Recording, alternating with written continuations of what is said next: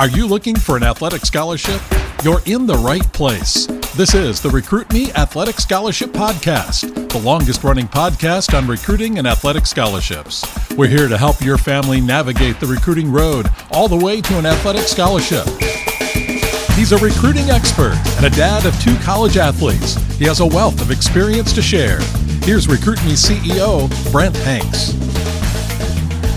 Welcome to episode 328 of the Athletic Scholarship Podcast. This episode is called An Inside Look at the NCAA, NAIA, and NJCAA websites. This episode focuses on the guides for the college-bound student athlete that gives a plethora of helpful information to a potential recruit. Episode 326 covered eligibility centers, and last week's episode 327 covered academic requirements of each level of play. This is the third episode in a series of inside looks into the NCAA.org, the NAIA.org, and the NJCAA.org websites. The Athletic Scholarship Podcast and its parent company, Recruit Me, wants to save you money as you get recruited and wants to save you time and stress too. If you just started searching without a plan, you can get lost and frustrated in the vast amount of information in just these 3 sites. This week's episode dives into the websites to show you how to get to the college-bound student-athlete guides at each of the NCAA, NAIA, and JUCO levels. The NCAA and the NAIA schools are 4-year colleges or universities, and the junior college level have 2-year schools to set you up for those 4-year colleges. The NCAA Guide for the College-Bound Student-Athlete 2022-2023 is a 40-page PDF. There is also an NCAA International Academic Standards for Athletic Eligibility, 2. The NAIA Guide for the College-Bound Student-Athlete is a 7-page PDF, and the NAIA has a 5-page PDF for international students. The NJCAA website takes you to a page that covers information for competing in the NJCAA or the JUCO level. Let's start by guiding you through how to get to the NCAA Guide for the College-Bound Student-Athlete. I could give you the website address or link, but let's do the long division process. Start by going to ncaa.org, then move over to the Student Athletes pull-down. Click on the Want to Play College Sports link. As you saw in that pull-down, there are 15 different links with a boatload of college information on recruiting, sports, and college life. The next page has a link for Download These Resources. Click there. Last week's episode 327, covered the Quick Hits links. Let's go down to the Comprehensive Guides section and click on the Guide for the College-Bound Student-Athlete PDF. Now we are on the 40-page guide in PDF form. Page 2 of the guide provides you with a form that you can fill out that is important information for your NCAA Eligibility Center account. The form lets you fill out the date registered, your NCAA ID number, your password, your username, which is the email that you used. Recruit Me recommends that you create an email like suttonhanks2022@yahoo.com. Use your first and last name and your year of high school graduation. Use this email only for recruiting, and one that you can use after high school and one that your family can access to be able to help you with your recruiting. Fill in the high school or the schools you attended, the date of 6th semester transcripts submitted, the date of test scores submitted, the date of final transcripts submitted with proof of graduation, and the date you requested your final amateur certification. This is a great piece of the recruiting puzzle. Page 3 is the table of contents. Here are the items in the guide. The table of contents lists Page 2, what is the NCAA? Page 3, how to use this guide. Page 4, NCAA sports. Page 5, scholarships. Page 6, National Letter of Intent and Thinking of Going Pro. Page 7, Our 3 Divisions. Page 8, Time Management. Page 11, Initial Eligibility. Page 12, High School Timeline. Page 13, Student Registration. Page 15, Test Scores. Page 16, Transcripts, Equivalency Tests, and Diplomas. Page 17, What is a Core Course? Page 18, Non-Traditional and Online Courses. Page 19, Grade Point Average and Questions to Ask. Page 20, Division I Academic Standards. Page 22, Division I Sliding Scale. Page 23, Division I Worksheet. Page 24, Division II Academic Standards. Page 26, Division II Sliding Scale. Page 27, Division II Worksheet. Page 28, Division III Requirements and Amateurism. Page 31, International Students. Page 32, Homeschool Students. Page 33, Education Impacting Disabilities. Page 34, Important Recruiting Terms. And page 35, Recruiting Calendars. I'm going to highlight some of these topics, but not all of them. There are more than 1,100 colleges and universities in the NCAA supporting 500,000 college student athletes in 19,500 teams that compete in NCAA sports. The three-division structure was adopted in 1973 to create a fair playing field for similar schools and to create an opportunity for more players to win a national championship. Go to ncaa.org/divisions for more on those divisions. NCAA Division I, Division II, and Division III. Page 3 of the NCAA guide asks who should use this guide. It says that 4 groups that are involved in the NCAA initial eligibility process. Number 1, high school athletes hoping to compete in an NCAA college sport. Number 2, parents, guardians, and family members of those high school students. Number 3, high school counselors and athletic administrators. And number 4, high school and non-scholastic coaches. There are many other links and contact information to the NCAA on this page. Page 4 shows you the NCAA sports. There are 90 national championships in 24 sports across the NCAA Division I, Division II, and Division III levels. There are 45 championships for women, 42 for men, and 3 co-ed championships. Fall sports are men's and women's cross country and soccer, and men's football and water polo, and women's field hockey and volleyball. Winter NCAA sports listed are men's and women's basketball, fencing, indoor track and field, rifle, skiing, and swimming and diving. There are also gymnastics and ice hockey. An additional men's winter sport is wrestling, and an additional women's sport is bowling. Then spring sports are men's baseball and volleyball, women's beach volleyball, rowing, softball, and water polo, and both men's and women's golf, lacrosse, outdoor track and field, and tennis. Emerging sports are women's acrobatics and tumbling, equestrian, rugby, triathlon, and wrestling. Page 5 of the NCAA guide is scholarships. NCAA Division I and Division II provide more than $3.7 billion in athletic scholarships to 190,000 student athletes. That is an average of $19,473 per student athlete. NCAA Division III schools do not offer athletic scholarships. This page states that about 2% of high school athletes are awarded athletic scholarships to go to college. Division I schools may provide tuition and fees, room and board, books, and other expenses related to attendance of school.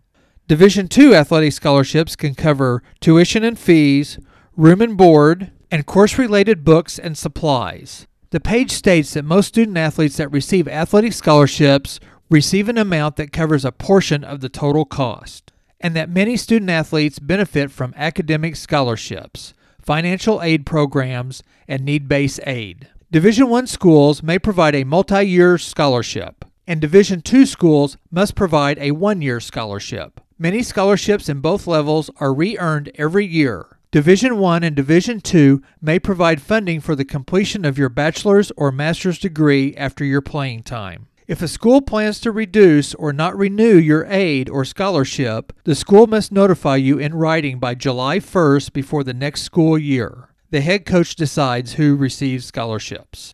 Page 6 hits on the National Letter of Intent, or NLI. By signing an NLI, you are agreeing to attend a Division I or a Division II school for 1 year. NLI member institutions agree to provide athletic aid for 1 year as long as you are admitted to the school and are eligible under NCAA rules. The NLI is voluntary and is not required to get a scholarship. Signing an NLI stops your recruitment, and other college coaches are prohibited from contacting you. There are different rules if you want to get out of your signed NLI.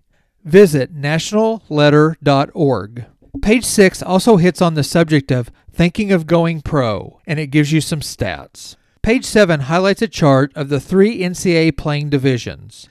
This page says the 3 divisions were created in 1973 to align like-minded campuses in areas of fairness, competition, and opportunity. There are columns for each division of the NCAA: Division I, Division II, and Division III. It states that Division I has 350 schools, Division II has 300 schools, and Division III has 432 schools. Median undergrad student enrollment is 8,466 students for Division I, 2,323 students at Division II schools, and 1,655 students in Division III. Students who are athletes are 1 athlete to every 23 students at Division I schools, 1 athlete to 9 students at Division II schools, and 1 athlete per 6 students at Division III schools. Division I schools and Division III schools average 19 sports teams, and Division II averages 16 teams. And the chart shows that 57% of athletes receive athletics aid and some athletic scholarship in Division I. The Division II has a partial scholarship model and gives 60% of student athletes athletic aid. And Division III has no athletic scholarships, but 80% of the athletes receive non-athletic scholarship aid. A side note on this page states that Division I student athletes graduate at a higher rate than the general student body. Division II is the only division with schools in Alaska, Puerto Rico, and Canada. And Division III's largest school is 23,854 undergrads, and the smallest school has 257. Page 8, 9, and 10 cover time management in each division. These are important pages with important information to prepare you for your future college experience. Page 11 of the Guide for the College-Bound Student Athlete is Initial Eligibility. Episode 327, last week's episode, covered this subject. This page states that as a college-bound student athlete, you're responsible for your eligibility. That means planning ahead, taking high school classes seriously, and protecting your amateur status. It can be a difficult first step, but the benefits of being a student athlete are worth the effort. Page 12 is a high school timeline. Its header is 9th grade, register, and advises you to start planning and register for a free profile page at the eligibilitycenter.org website. And find your high school list of NCAA approved core courses at eligibilitycenter.org/course list. Then the header for 10th grade is plan. Under the heading, it says that if you are getting recruited by an NCAA school, then you can transfer your profile page to the certification account. Also, monitor the task list in your NCAA Eligibility Center account. At the end of your school year, ask your high school counselor to upload your official transcript to the Eligibility Center. And if you fall behind academically, get help from your high school counselor. The header for 11th grade is study. Update your sports participation information in the Eligibility Center. Visit with the high school counselor on your core course grades. Take the SAT or ACT test and submit the scores to the Eligibility Center using code 9999. And again, upload your official transcript to the Eligibility Center. The 9th grade banner says graduate. You can request your final amateur certification beginning April 1st. Take or retake the SAT or ACT test if needed. Complete your final NCAA-approved core courses as you prepare to graduate, and after you graduate, ask your high school counselor to upload your final official transcript with proof of graduation to the Eligibility Center. A few things I can add are that there are COVID adjustments for this year and next year's enrollments, and that RecruitMe recommends you take your SAT or ACT test in your sophomore year. Pages 13 through 33 is a lot of repeat, but great information about all the student registration and Eligibility Center information. Go to this guide to read all the NCAA registration information. These pages cover not only NCAA Division I, NCAA Division II, and Division III, but international and homeschool student requirements. Page 34 is full of recruiting terms. Terms like contact period, dead period, full-time student, unofficial visit, walk-on, and more. Page 35 through 37 lists the recruiting calendars.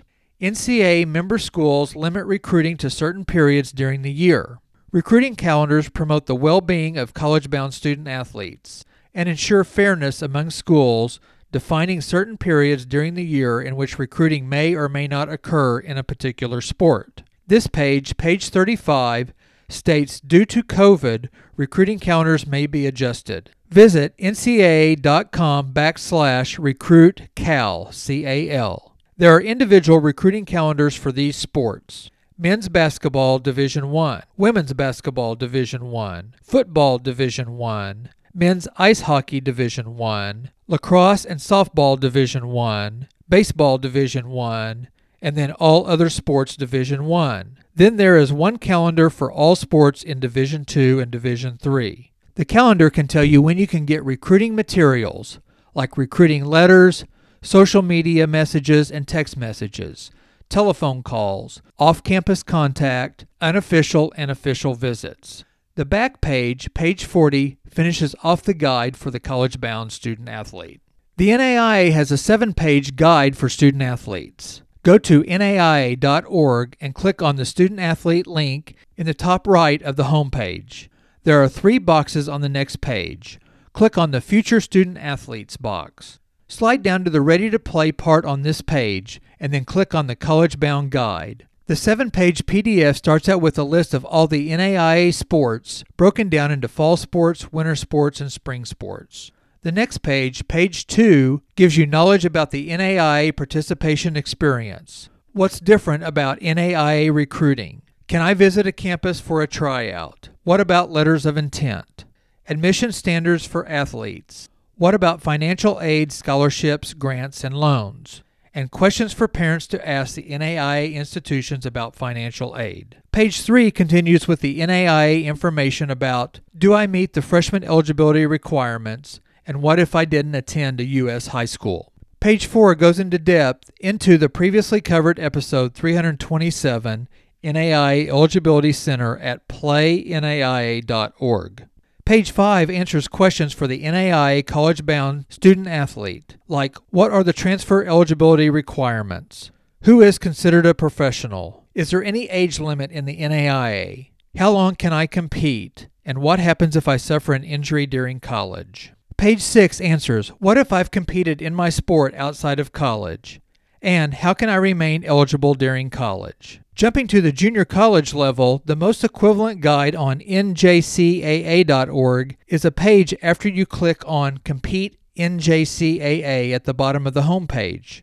The page has questions that help you understand the junior college level. There are over 500 junior colleges in 44 states, and 70,000 student-athletes in 28 different sports and 53 championship events. This page has a link to search NJCAA colleges and gives you information on how junior colleges are cost-effective. It also points you to the eligibility centers of NCAA and NAIA for the next step.